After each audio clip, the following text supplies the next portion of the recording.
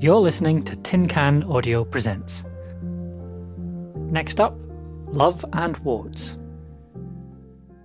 We did a study where we were looking at sodium excretion, looking at sodium intake in people. And one of the best ways to look at sodium intake in relation to asthma was we used to collect the urine for 24 hours.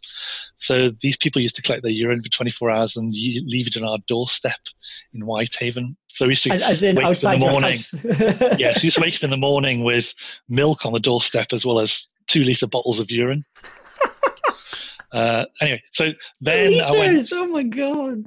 Love and Wards is a creative non-fiction series in which I interview my parents, both of whom work in the NHS. Well, yeah, I guess the first thing is just to introduce yourself. Yeah. Oh no, this is really embarrassing. You can introduce me. I'm not introducing myself. I work at Liverpool School of Tropical Medicine in Aintree University Hospital in Liverpool. It features stories from 30 years of working in medicine in the UK.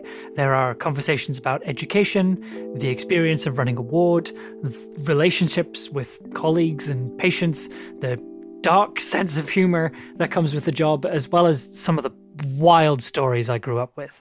Not fair. I got to go in an ambulance as a student nurse and go and pick up it was a dead person, but he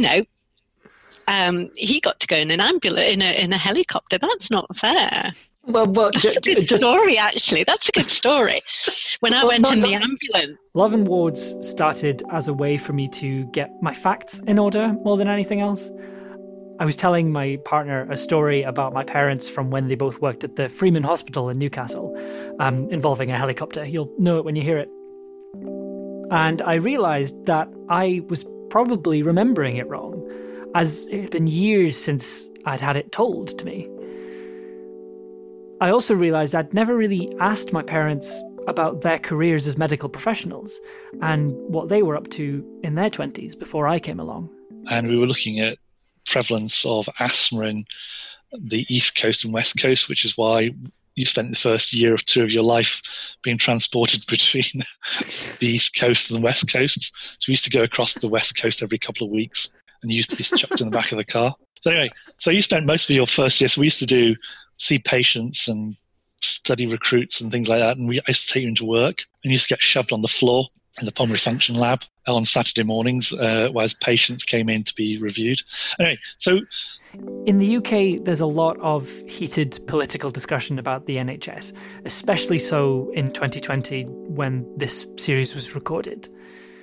I wanted to learn more about the experience of working in the health service, and I thought a good place to start would be my parents, who have spent upwards of 30 years working in medicine and have been through the structural and ideological changes that have taken place within the NHS since the 1980s. I found this to be a very enjoyable project.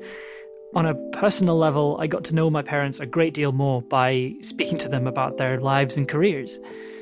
I feel like I understand where they came from, as well as where I come from, in a strange way. I hope you enjoy listening to these personal stories of working in medicine and how very odd it can be sometimes, as well as how odd it can make you. So I got a bit giggly. And I went and got the staff nurse, and I said, I can't remember the guy's name. I said, I think he's died. And of course I was, and the night sister came on. So she said, she'd asked the staff nurse, she said, what's the nurse Berry laughing about? And, she's just found the gentleman who's died. So she took the staff nurse to one side and said, can you please tell your student nurses not to laugh when somebody has died? So the staff nurse explained, what's our first one, and I think she's a bit hysterical. So yes, I can still see him, yeah. Though that genuinely might just be my parents, I don't know. I hope you enjoy listening to Love and Wards. Thank you.